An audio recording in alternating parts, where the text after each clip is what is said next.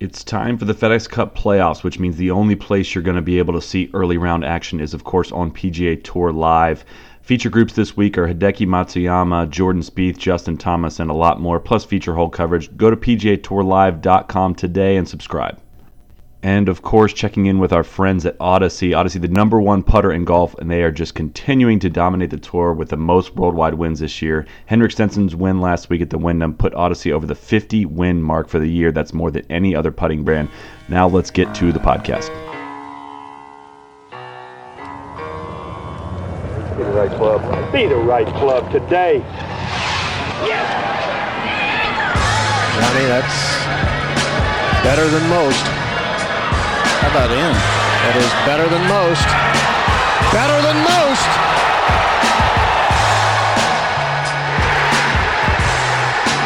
Expect anything different?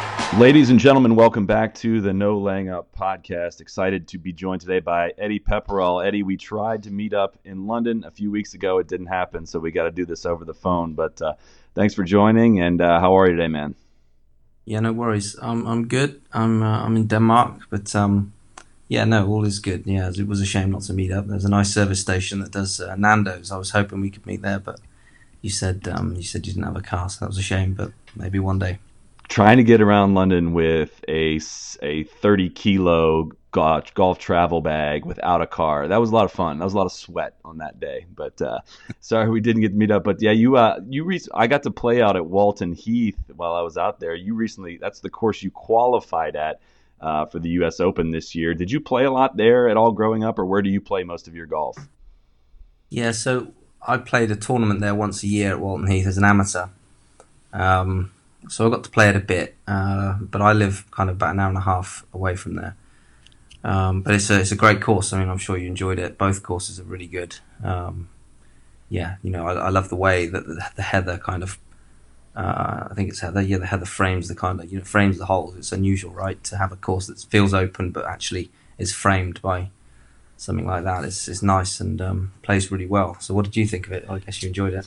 Oh, I loved it. I mean, it played kind of fast and firm, like a links course should. But it's kind of a hybrid style. It's links-ish without really being on the sea. But that heathland feel to it it has pretty wide enough fairways at least. But so there's no excuse to be in the heather or gore. It's almost like a shaved down gorse like grass that is super punishing there. But I really enjoyed playing around London, man. That was a different style of golf, and I was curious because you live out near Oxford. Now, what is that commute like? What's it like traveling for you? Because are you maybe 45 minutes from Heathrow, or how far are you from Heathrow? Yeah, exactly. I live in a good place, to be honest, to commute. I'm kind of an hour outside of London, 45 minutes to Heathrow. So yeah, it's a pretty good location where I'm from. I could have had it a lot worse, to be fair. And, we haven't got the kind of crazy house prices that London have got as well. So it's, best of both worlds, really.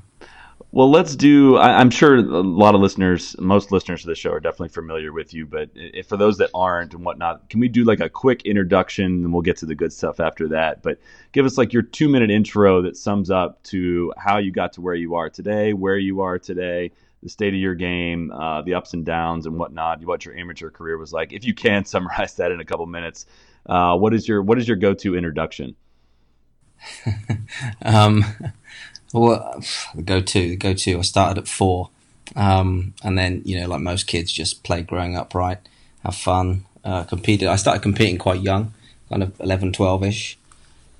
And then was a good junior golfer. Played a lot of golf for England as a kid, and had a good amateur career. Won a few of the biggish events in the UK, but I was never really what you'd consider a top amateur, or a really top amateur, I don't think.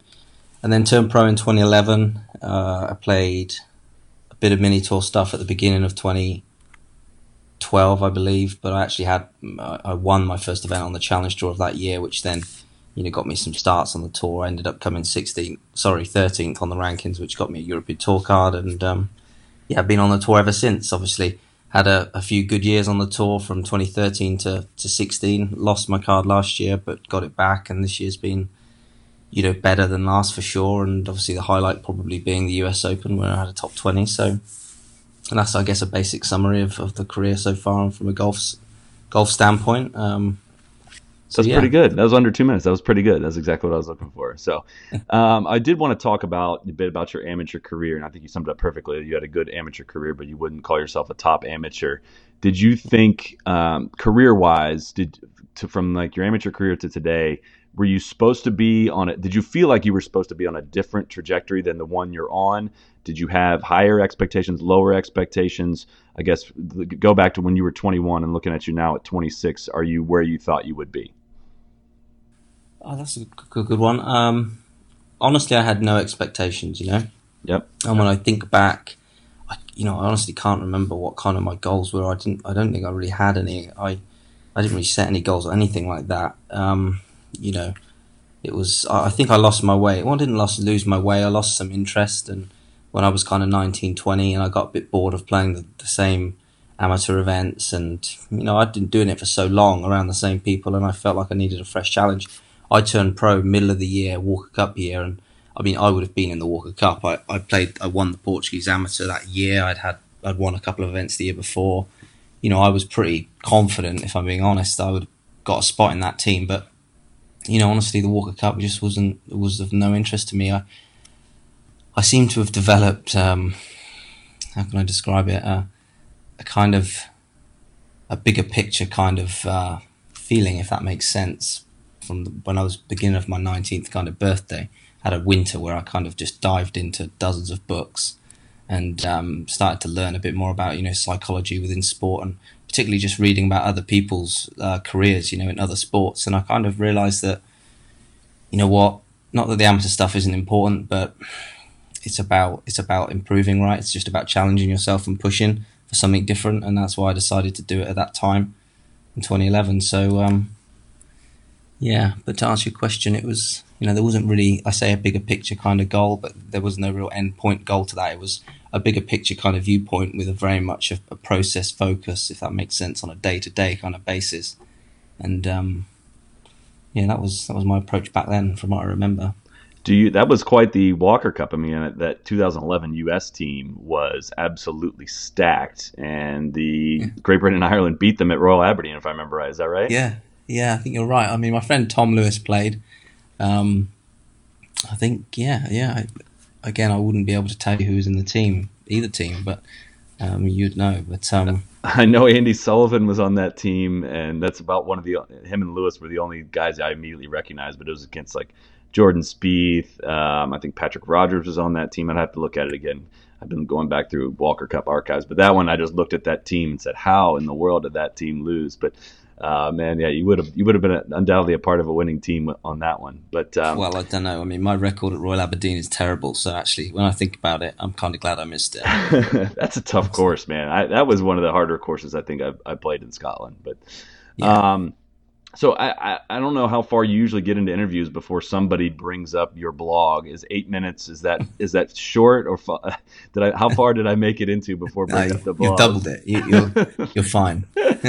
But you do have one of the more insightful, I guess, mediums for a mind into a touring pro. You're very open, honest, and very revealing, often in blog posts. How did that originally come about? And do you still have the same kind of passion towards venting your thoughts on your blog as you did when you started it?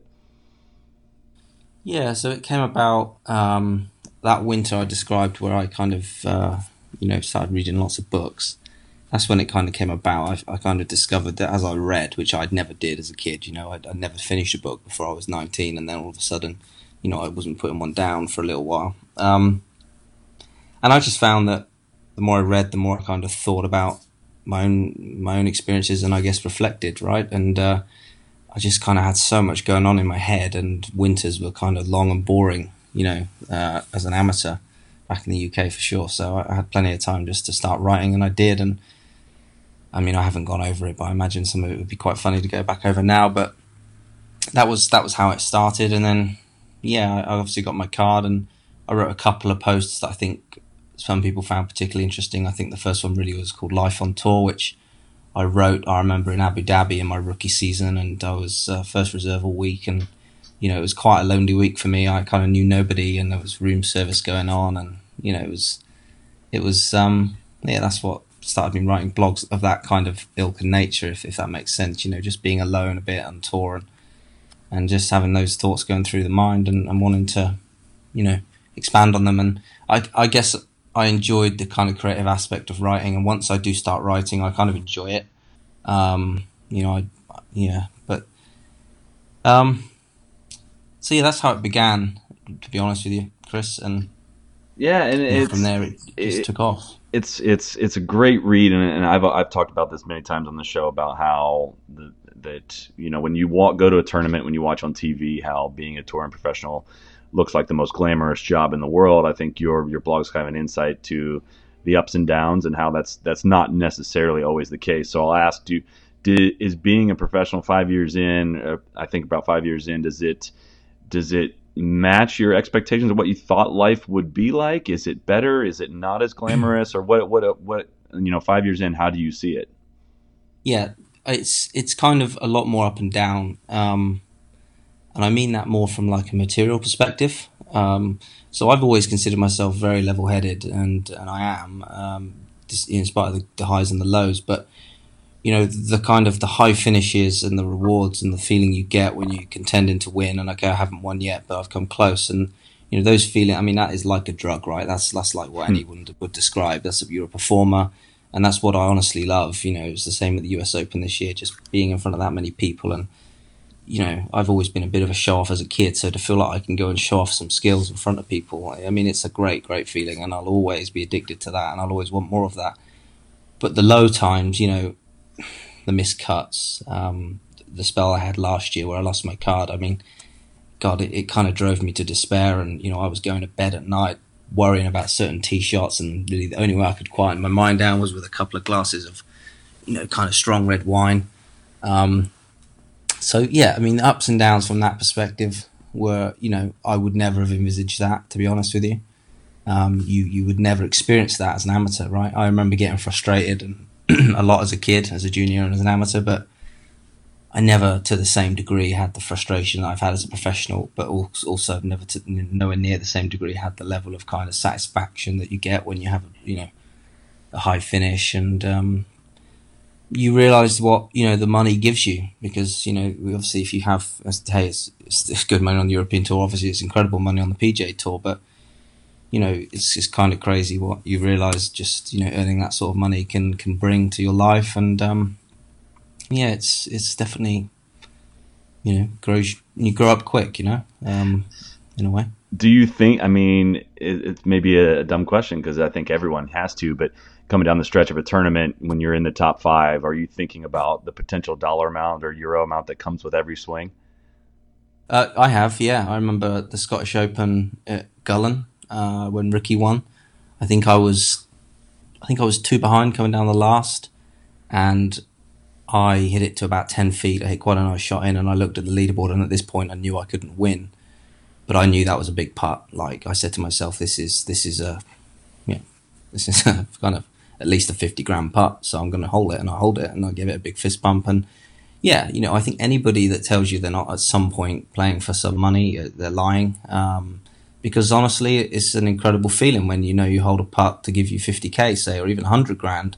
That's a lot of cash, and doesn't mean to say I just play for the money. I'm playing to contend and to win golf tournaments, right? But when that's kind of out the window, then you need something else to get your juice going. And honestly, I find being in 30th position I'd rather be at home, than in 40th position, because you're just like a zombie on the golf course at that point. So yeah, I've felt that in the past, Chris. Well, it's kind of an awkward, inappropriate question to ask people about finances, but for some reason, when you're with professional athletes, I feel like people are a bit shameless in asking about it. So I'll be carefully ask. You've had a lot of success. You were on one point ranked the 80th ranked player in the world in 2016, as you mentioned. You lost your card and it was not a strong year for you. Obviously you made more money during the year in 2015 to 2016, but have you reached like a certain level of comfort that you weren't stressing necessarily about like finances in 2016 and you were more just focused on your game, or does year to year, does it vary that much? I mean, All right, I'm asking in a different way. Are you stressing about making money for your card purposes, or are you stressed about making money for making money purposes? If that makes sense. Yeah, that's a good. I guess the latter, really. Actually, if I had to be honest and Yeah. upfront with you, because for me, like I got greater ambitions than just retaining a tour card. So whereas, yeah, I mean, if I was to say win 100 grand this week in Denmark, I wouldn't think, oh great, that ties my card up. I'd think, right, I'm going to do the kitchen up, and that's how I would think about it. So yeah, I guess the latter really in response to your question, Chris. I've grown to think that there's nothing shameful in saying that. No. When I was a lot younger and way more left on the political spectrum, right, I would have been like, we shouldn't be thinking this sort of thing. It's almost a crime to be thinking about money. And I remember when I would hear kind of Poulter come out with a comment about, I don't know, a car or something, I would think, God, that's not the right attitude. But as I've grown up and had some experience in professional life, I've realised, there's actually no right or wrong as to how anybody thinks, and everybody's entitled to think whatever they want at the end of the day, and I wouldn't judge anybody for that, quite frankly, anymore. We talked a bit at the beginning of the show about the impact that Odyssey Golf has had on professional golf around the world, with Henrik Stenson's win at the Wyndham putting Odyssey over the 50-win mark for the year. New from Odyssey are the new O-Works Red and O-Works Black putters, and they've taken extensive feedback from the best players in the world, and the putters offer beautiful new head shapes and finishes along with a micro hinge insert to help you make more putts. I can attest to this. I've got the O-Works Red. The micro hinge insert makes the ball come off the putter face just a bit softer. I feel like I'm making a nice firm stroke with the ball and not fearing running putts by with it. O-Works Red and Black are in stores now, so go experience it for yourself or at odysseygolf.com. And would you, going back to 2015 into 2016, the struggles that you've had in that regard, I've heard you read about them on your blog, talking about that they're more technical than mental. I'm a golf nerd, so when I want to hear somebody say technical, like I actually want to hear the details of like the swing breakdown or where you think it went wrong. So when you say things got technically wrong for you, what were they, or what are they, and what have you done to adjust for them? Yeah, so I was thinking about this because I thought you might bring something like this up, and I was thinking about my own, habit, and I think that, there's definitely feelings that us golfers have, right? We're all playing with feelings every single day of every single week, and some feelings, just aren't conducive to good golf under pressure, right? Mm-hmm. So what I found with me is that my history of my golf swing is I get quite a bit of lateral shift from the top, particularly with my upper body. So what me and my coach have kind of worked on what my coaches liked me to, work on is the idea of just getting my arms down, and particularly in front of my chest, before my chest kind of laterally shifts, the arms would come down into a better delivery, and then everything's in time and you go from there. So as that's always been my focus over the years, it's worked, and, I've had some really good days where my iron play in particular has been great and I've gone and shot good rounds. But what I have found, honestly, is that under pressure, I've kind of found it difficult to recreate.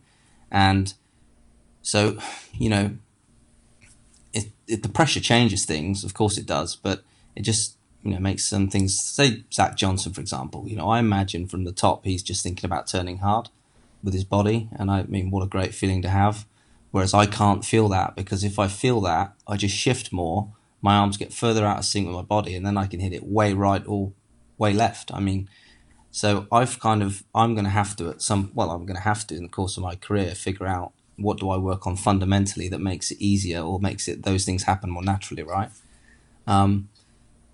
So to me, that's a technical issue, and I've always kind of felt that over the shots I've hit, I guess some people would argue, well, that's clearly a mental issue because I've just described how pressure changes something, but I feel like you improve your technique to stand up under pressure, and you want to be able to go out there and surprise yourself and have that pressure and feel that pressure, but surprise yourself with the result. And quite frankly, I haven't yet been able to do that. So I think if that answers your question in some way, that's how I would describe a bit of my history and how it's affected my techniques. That definitely answers the question, but it's interesting just to hear you talk about pressure, because I always wanted, I mean, every amateur golfer in some way, shape, or form has experienced pressure, whether that's, pressure to break 90 for the first time, break 80 for the first time, and you feel that feeling of just your body feeling different.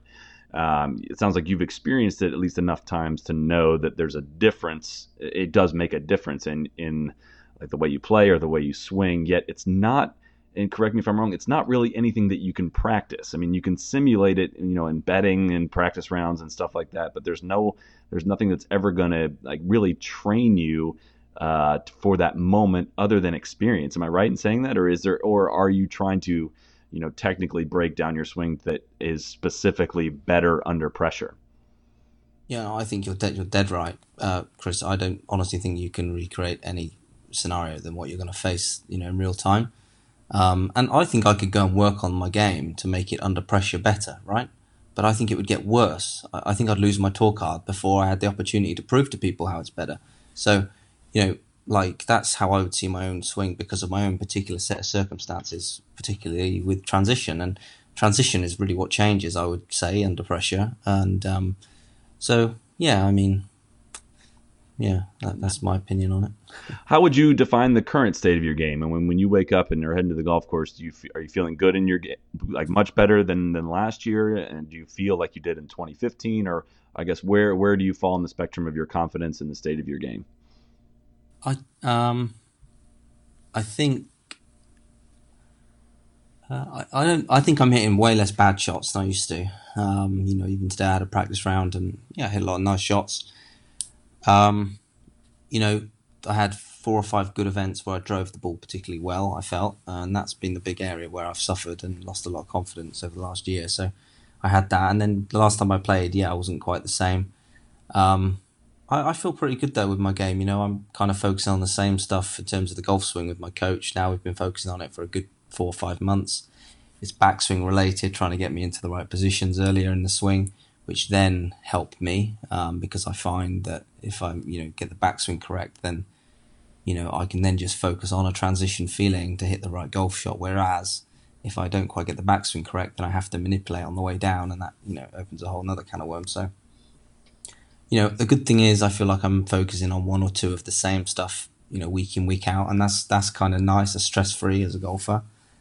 And in terms of putting, I installed a putting green in my house a couple of months ago, and I've been doing quite a bit on that, and I feel really good. Putting's definitely improving. Just the actual volume, the sheer volume that I've been putting in is making a big difference. And I've done a couple of kind of, game-like things where I tweeted actually last week a picture of a smaller hole that I put in a hole and things like that just to make my focus a bit more. And I feel good though. My game definitely feels, good. I can't remember how it felt in 15. When I look back at 15, I had some good weeks, but I had some bad ones as well. I mean, I mentioned the Scottish Open earlier at Gullen. The week before, I withdrew on the Saturday of the French Open. I just finished my 3rd round.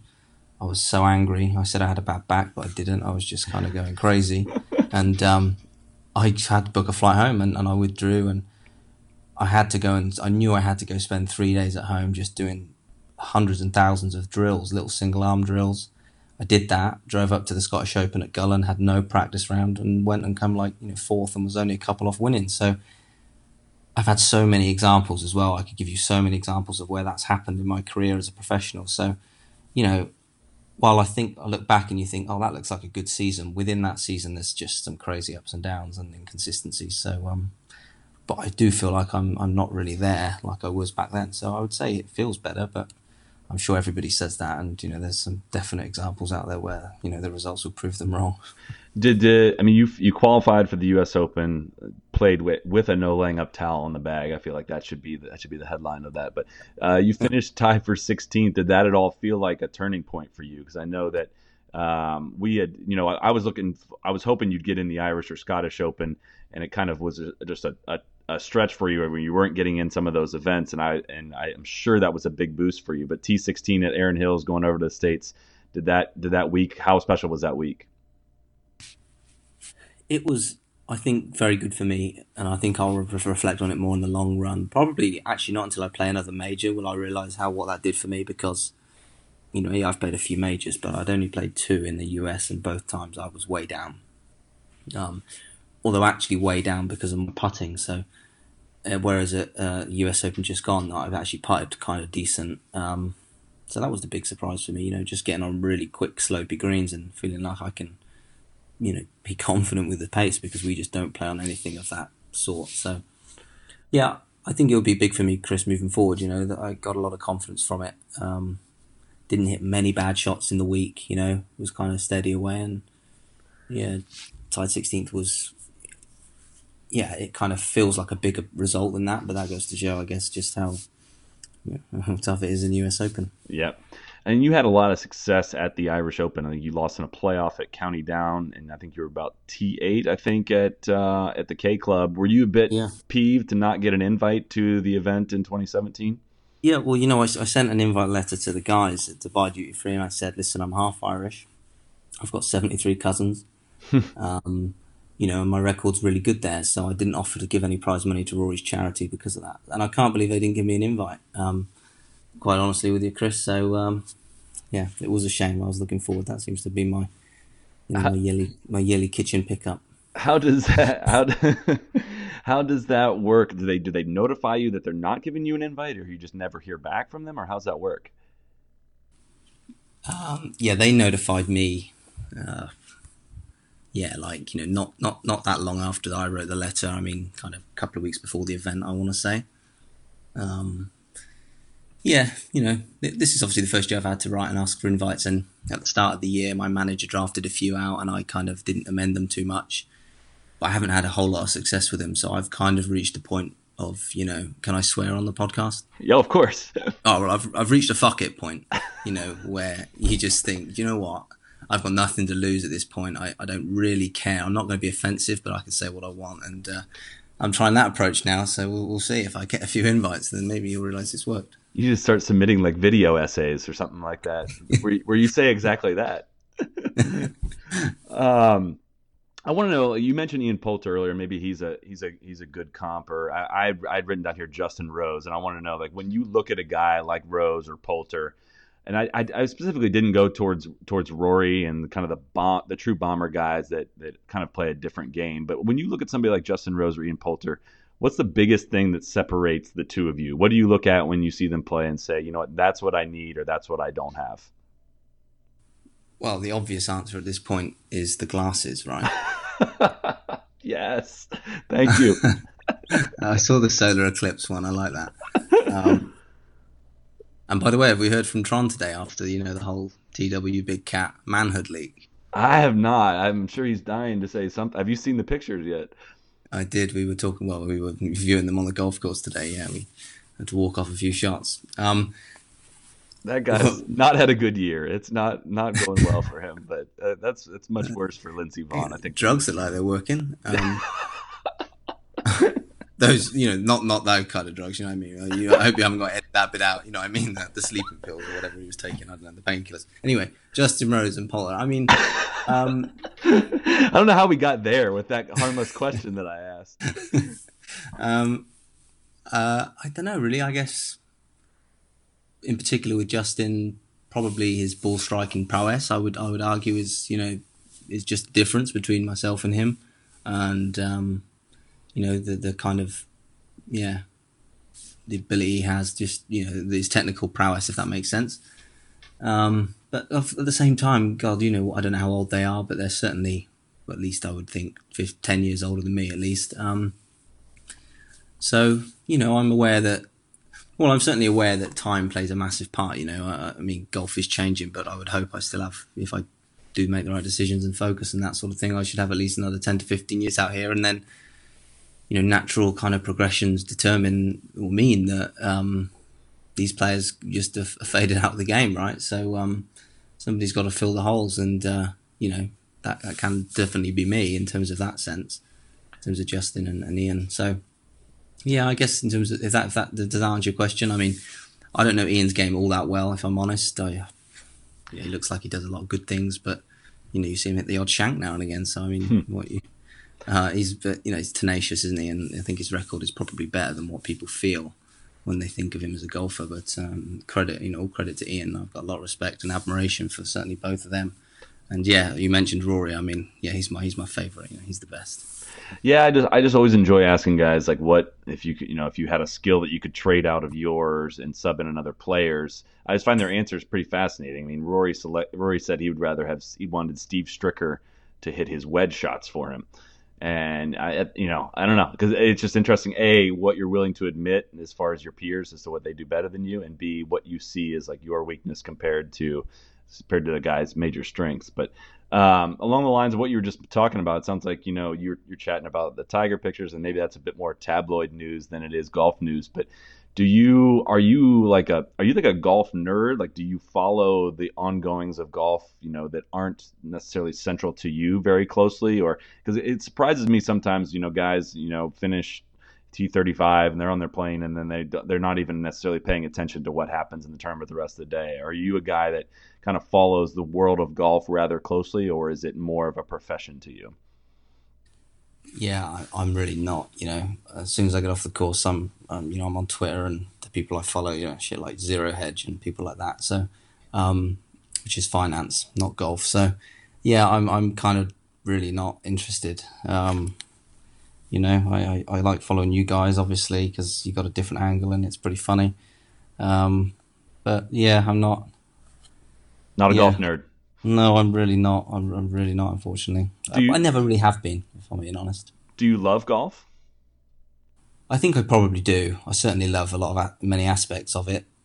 It's an interesting one, though, isn't it? It's like if my leg was chopped off tomorrow, what would I feel? And the truth is, obviously, I don't know what I would feel other than a lot of pain. But I think within that would be some relief, because I've played this game a long time. I've had, the stress, the emotional kind of toil of the game as at 26, not taking its toll on me, but it's impacted me, right? And yeah, I feel like there would be a level of something of relief there, which is maybe interesting to think that but I'm so far down the road with it that it just is what it is, right? And I do love the challenge of it. There's no doubt about it. I wouldn't go and practice if I didn't, and the actions speak louder than the words, really. Do you, maybe you may have just answered this by saying you don't know what you would do, but let's say, yeah, if you were to go into another career, what would be at least something you'd want to do or something that would interest you? Yeah, I mean, it would be something whereby I think the brain was where knowledge was power, basically. Because the thing with golf is that really knowledge just doesn't mean jack shit, It kind of just doesn't. You've got to be able to do it. And yeah, you have your golf knowledge, but it's much more of an action. Whereas, business or many other things in life, it really is, how can I apply my knowledge and my brain and use that kind of thing, which I enjoy doing. But, being a golfer and, you always just revert back to that. So I don't do it often enough, or certainly to the level that I would need to. But it would be, I don't know what industry, honestly, but probably I really enjoy economics.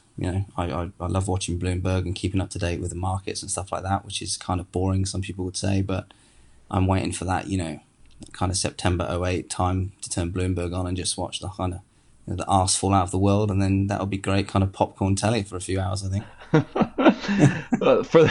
For the record, I was asking that question along the lines of if your leg got chopped off, not as if you should be considering another career, but I didn't think you took it that way. But you once said on your blog, this is a quote that I always found fascinating, and I remember reading this a long time ago. But you said, "I'm not sure I'll ever be happy, which doesn't bother me because all that matters is that you aren't unhappy, and I'm not unhappy." I always wanted to just kind of pick your brain on to flesh that out further. It's only 3 sentences, but that kind of that thought and that starting line of "I'm not sure I'll ever be happy." What did you mean by that? And does that quote, I guess, still apply today? Yeah, I can't remember when I wrote that, but that was probably at some point last year. I think, I know nothing of depression because I've never been depressed, and it's a terrible illness. But I think some people overreact to their emotions, and I guess I'm of the approach that basically we are so imperfect that we're trying to be perfect, we're trying to be happy. People, and I just feel like, well, actually, as long as you're not unhappy, you just are. You're just a human, and we're all different. And I think that was the point I was trying to make in that. And I see myself as that. I'm I'm not happy about everything. I'm not a happy-go-lucky kind of always smiling kind of guy, but I'm in no way unhappy. I have a great life. I often reflect and put things into perspective, and I'm aware that my life is, better than 99% of the rest of this world. And, that's great, but it doesn't mean to say I'm always happy, right? And it's in our nature just to want more, to sometimes get down, to sometimes get frustrated, to have terrible thoughts. But you know what? That's just what it is to be an animal, and we are. So, if that that was kind of what I think trying to get across. If Yep. Would you agree? Is that how you read it? Yeah, that makes sense. And I've always, I forget who told me this one time back in the day. They said, if you have happiness, don't risk your happiness in search of more happiness. And that quote always kind of stuck with me, kind of in that, like, if you got a good life where what you're doing, don't necessarily pick up and move to the other side of the world just in the hope that it gets even better. I don't think that's necessarily along the same lines of what you were saying, but I've always just kind of, people that are content in life, I always enjoy picking their brains on why they're content, why they feel this certain way, if they have regrets and certain. But what you just said though about your life being better than 99% of the world is along the lines of what I want to talk to you as well, because traveling European tour goes all over the place, Challenge Tour especially goes all over the place. So you're a guy that's been, I'm not gonna say everywhere, but a lot of places. Is there a place that sticks out to you as being somewhere that you visited and you were like, wow, this is a totally different way that people live life, and I'm very thankful for the way I live it? Yeah, there definitely are. I mean, Morocco, year in, year out, definitely there. That's one place. We drove through some shocking places in Johannesburg at the start of the year. Shocking in what way? In what way? Yeah, no, like shockingly deprived. And I was asking the drivers, who are all kind of policeman type people down there who drive us around that week, and I was just quizzing them, where are we driving through, what's the crime like, and it was terrible, like really terrible, and you could see it when you just look at the streets. That's, and yeah, like you described, exactly the same sort of stuff happened on the Challenge Tour. I remember I went to Russia once actually, and it was just like scary. It was a scary place. The people were scary. A beautiful golf course, but it was totally different to what we used to. And the same with China. It's an incredible. I don't like going to China. We stay in lovely hotels, but it's hard work, and it is a big part of it for sure. And every time I go, and I remember looking out the bus, almost every journey in Morocco, looking around and thinking, God, this is, it hits home that, you really have got it good, no matter how bad you've just had it on the golf course, to be fair. Yeah, I think once I went to Egypt once, and I was only there for about 4 days, and I came back that night. I went from Cairo to Amsterdam, and I'd never noticed how clean the streets were in Amsterdam until I went to Cairo, until I saw it. And I just can't. I imagine, somebody that travels as much as you do and been to those places, that there's got to be just stuff that. I remember talking with Peter Uline about being in India and having a cow walk across the road that caused a traffic jam for an hour because your cows are sacred there, and just kind of I imagine a lot of the courses you play aren't necessarily right next to the airport, so you do get some arranged travel to and from, but you see a lot and you experience a lot in between the golf course and even the airports, I would imagine. So I always enjoy asking, especially European tour guys, about that. So yeah. There's been talk about, and I saw you wrote about this as well, about a world golf tour and a lot of people being in favor of it. I struggle to kind of picture how it would work. Do you have insight, I guess, on how that might work and whether or not you would favor it? And I'm kind of cheating because I know your answer to this, I think, but I know that I just a guy at your level, playing the European tour, I just always wanted to kind of see how you pictured a world tour and whether or not it'd be something you would support. I don't know how it could work, but only because I haven't really explored that. I'm sure people could make it work. I don't think it's a great idea. I get it from a product perspective, unquestionably. If we had 45 events, around the world, and, you were getting the best players there, most of those, well, obviously you're not going to get them there all the time, but you're going to have stronger fields generally.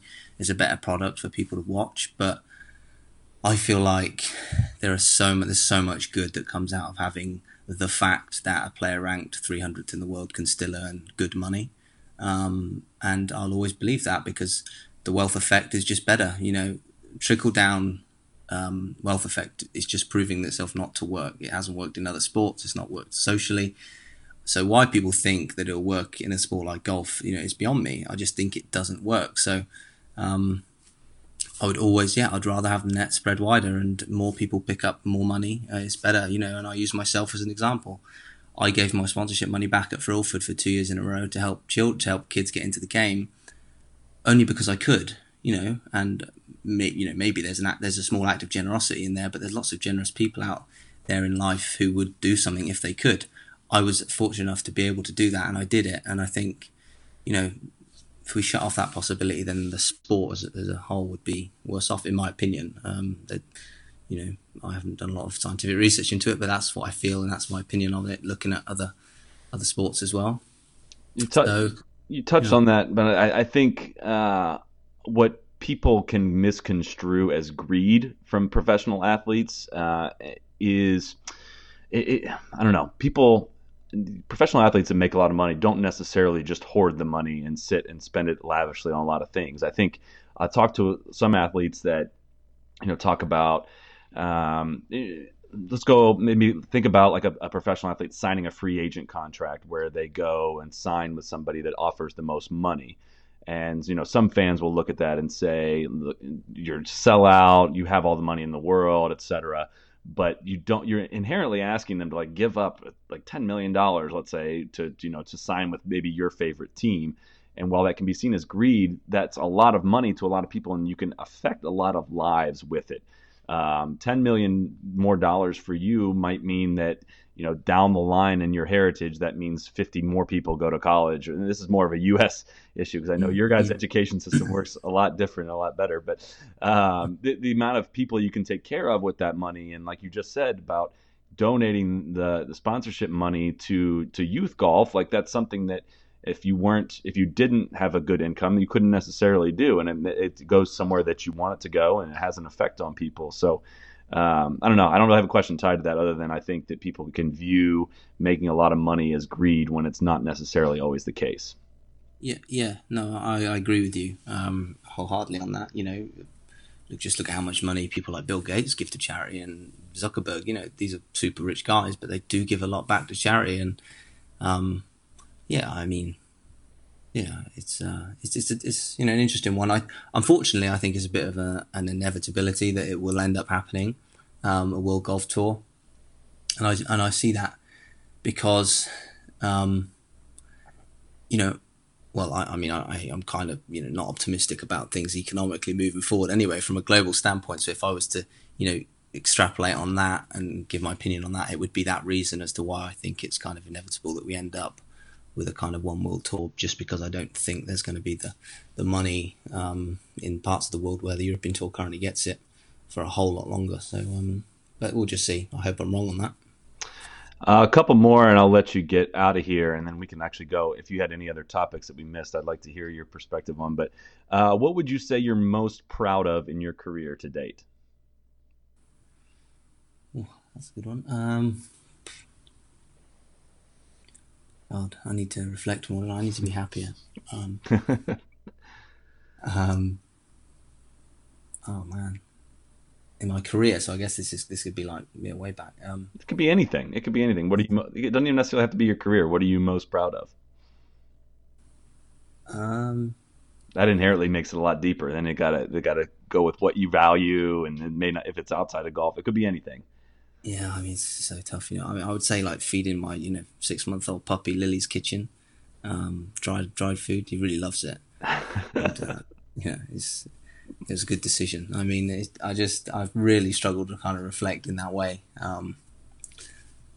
Unfortunately, Chris, I wish I had a better answer for you. No, the struggling to answer that question is kind of it's an answer inherently in itself. But on the opposite side, what do you have a biggest regret to date, or something that you regret, maybe golf specific, that you've done that you said if I hadn't done that, then maybe things would be different.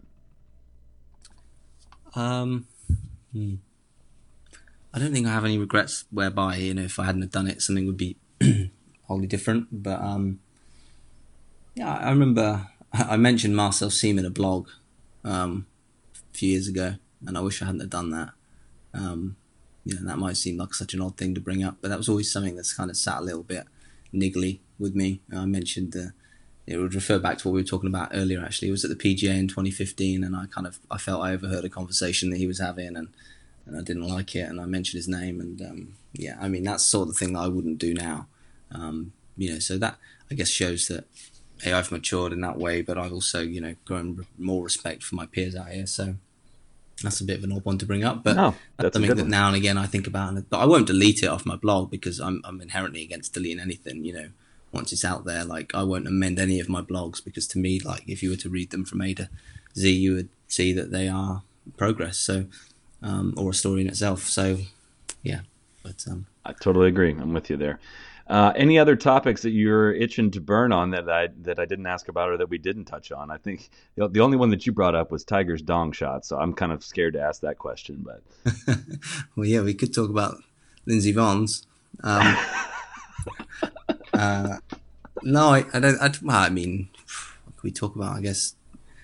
What was your take on the Rolex series, like from an American's perspective? That I had on the list here, and I didn't ask that, and I should have. But I read about what you wrote about it, and I hadn't thought of that. So immediately, my perspective on it was, these big money events in the stretch of a series. Anytime you have big money events, it's going to be a good thing. It's going to attract better talent, and I'm rooting for the European Tour as far as attracting some of their top talent and incentivizing them to come play in events. I had not thought about it from your perspective and what you had wrote about. But perhaps you can explain it better in your own words, better than I can at least, about your perspective on the Rolex series, how it affects the race to Dubai and things like that. Yeah, I mean, I agree with you what you said there about the bigger money attracts the better players. That's for sure, and that in and of itself is obviously great. But I think in my blog I used Matt Southgate and Callum Shinkwin as two examples, and it was the Callum Shinkwin example that kind of hit home most to me when I saw that, what he had earned for finishing second, and then where that catapulted him onto the race to Dubai. And then I just kind of went over to the PGA Tour FedEx Cup and just, saw the equivalent position, who actually was Sergio. So I went one less, who was Wesley Bryan. And just looking at the results they've had over the course of a season to be in those respective positions was just eye-opening. One lad, Callum, who I like, he's an English lad. I was great to see him do well because, it really is good. He's had one good finish and the rest, I don't know if he had one of the top 30 and he's 19th on the race to Dubai at the time.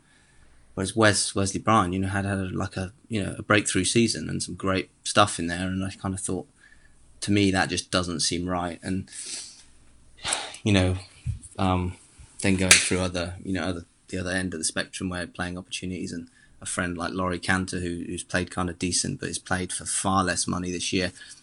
I like the idea of it in a way, but I think it has definitely created an extra tier to what was already a 2-tier tour. I mean, because you've really now got 3 tiers within the European Tour. You've got your top 50 guys, then you've got the rest of the guys who potentially play your Rolex series and that type of stuff, and then you've got some of the Q School guys. So that was how I felt about it. But obviously there's positives to it, and I admire Keith Pelly, for doing what he's doing. I mean, it's bold. I'm not saying I would go about it the same way, because honestly, I don't think we're ever going to compete with the PGA Tour financially. And when you hear that the PGA Tour has the opportunity to take every event up to $10 million tomorrow, with relative ease, then you think, well, I mean, the CEO of the PGA Tour could just, well, not the CEO, he's not the CEO, is he? It's the commissioner, is it? He could just kind of put the European Tour back to kind of square one a bit. And, I don't know. It's difficult, isn't it? It's unfortunate that, we have to say that money provides the product. I guess that's the world we live in. But I would argue that there's other ways of, going about it. And the European Tour, I think, are doing that, actually, in building up the social media kind of profile that they are, and definitely getting their players out there a bit more in terms of content.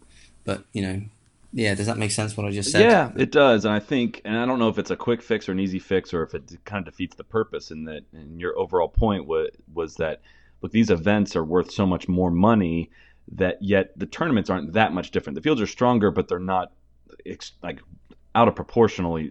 I guess the dollar amount increase isn't necessarily proportional to the increase in field strength. So somebody that has a really high finish in a race in a Rolex Series event is going to earn a ton of money that goes towards points, which is hard to catch up if you're 50th on the list and not further back on the list and not able to play in some of the Rolex events. That it's just it's almost like if you want to have these big prize pools for the Rolex events in cash, that's fine, but the Race to Dubai standings that come with it should maybe potentially be scaled back, or you shouldn't get the full amount of Euro amount points, I guess, that come with a high finish. Is that fair to say? Yeah, I totally agree. I think that's the only way they can do it, and look at more of a weighted point system like you guys do in America. I think that's definitely the only way it can be done. I did mention that at dinner to David Lipsky, and then he went and had a look at, I think the total world ranking points that were played for or something at like the Sicilian Open, and he was kind of put me in my place a bit because I think it was less than 1, if that makes any sense. I don't know if it does make sense, but then again, I would argue that it's definitely not 3 times easier to win in Sicily than it is to win the Irish Open. Yep. And because the depth is there, right? I mean, I don't know what the winning score was in Sicily. I did play, I think it was something like 17 under par. It was good scoring. Alvaro Quiros won. Now, I'm not saying that it wouldn't have been lower if there were a better field. Obviously, it probably would have been, but it wasn't 3 times easier to win that tournament. And the example I gave was Matt Southgate, who finished tied second, which is where I finished, in 2015 at the Irish. And I know from my own experience what I think is tougher, and definitely winning 3 €1 million events is tougher than one tied second. So, and yet you'd earn less money. So, yeah, it is an interesting one. At least they had the access list to their credit. They foresaw what might happen, and the access list is, is definitely going to be a bit of a save for a few of the guys. Yeah, and so what is, I guess you touch on Keith Pelley and a lot of the things that are going on in the European Tour from a social standpoint, and they seem to really, really give their team their free reign to do what they want, and they'll rein them in, I guess, when they need to, but really willing to try anything and everything, different styles of format.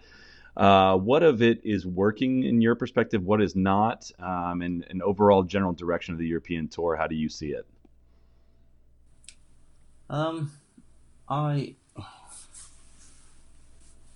I think certain things have definitely improved. The product, I would say, certainly from a social media and a content perspective, they've had some good videos. They've done some great stuff that would have, definitely gained attraction and views that people who wouldn't have been interested in golf, whether it's the little kid in Wentworth who had shared the car, or the comedian at Abu Dhabi, these types of videos, great, and the players have got to be able to laugh at themselves the way they did, and they did. So it's really good. The different formats, this was actually another topic we could have talked about, was why a participation figure's kind of declining. Is it the game itself, or is it more of a macro picture? And I would say it's more of a macro picture, right, than looking at the game. So I would be really hesitant to look at criticising the game too much and trying to change too many things about the game of golf, because quite frankly, golf's been around for hundreds of years, through wars, through all sorts of things, and we still love it. So just because we're going through a little 10-year spell where participation seems to be going down, I don't think you should look at changing the game necessarily when you consider, from a macroeconomic perspective, that the middle class is shrinking. And, history would show that the middle class is what, are important to the game of golf, or a game like golf. So, I think that, they're willing to try new things, like you said, and that's great. Keith's bringing on a different energy, which again is great, and he's fulfilling his objectives, really. So there is, I think his objectives were, big prize funds, more playing opportunities, and there's maybe one other. So he's kind of doing that, but in a I don't know if it's a way that we maybe hoped that it would be, but. Well, I think along the lines of what you were saying, that you're donating your sponsorship money towards junior programs, and I don't know exactly what European Tour, PGA Tour at all do. Anything that what they do as far as support for junior golf, but anything to decrease the barrier to entry to playing golf is what's going to help expand the game. And it's not. You put a golf club in a kid's hand at a young age and give them access to be able to figure things out and just mess around and play. I think that would help your participation way more than him watching match play or a different format. And I don't think necessarily it's the European Tour or PGA Tour's responsibility to hashtag grow the game. And I do kind of despise that saying, but to me, it all comes down to cost and barrier to entry, really. I mean, it's hard for some people to justify the costs that come with playing golf, and that's understandable. So, I mean, anything that, I saw a really simple idea at Brookside Country Club here in Columbus, just a little bin of unwanted golf balls, just donate them here for junior golf. And now a kid doesn't have to worry about paying $12 for a fresh sleeve of Pro Vs. He can learn to play with, my beat up Max Flies or whatever. And I don't know, just that's the kind of thing that's going to expand the game. And I don't think necessarily the Euro Tour or any tour is trying to grow participation numbers more than they are just trying to increase interest in their product, which is their job. So I understand that. So I'm in support of, trying pretty much anything. I mean, putting tee boxes on top of hotels like they did in Turkey and, different formats. It's fun. It's crazy. And whatever the Hero Challenge they did before, was it Germany this year and stuff like that. That's cool. I like that path, and the ability to try new things is something the PGA Tour is a bit hesitant to do. So I think in that regard, the Euro Tour is a big leader. But on that note, man, I'm gonna let you go. It's about an hour. I appreciate your time. I'm really looking forward to this one, and really enjoyed your insights on the game and the thought that goes into what you write and what you how you break the game down. So really appreciated this one, and look forward to, if you win in Denmark, then we're gonna know the No Laying Up podcast bump is real. So go out and win this week, and best of luck with the rest of the season. My pleasure. Thanks, Chris. You got it, man. Cheers. Thanks. Be the right club. Be the right club today. Johnny, that's better than most. How about in? That is better than most. Better than most.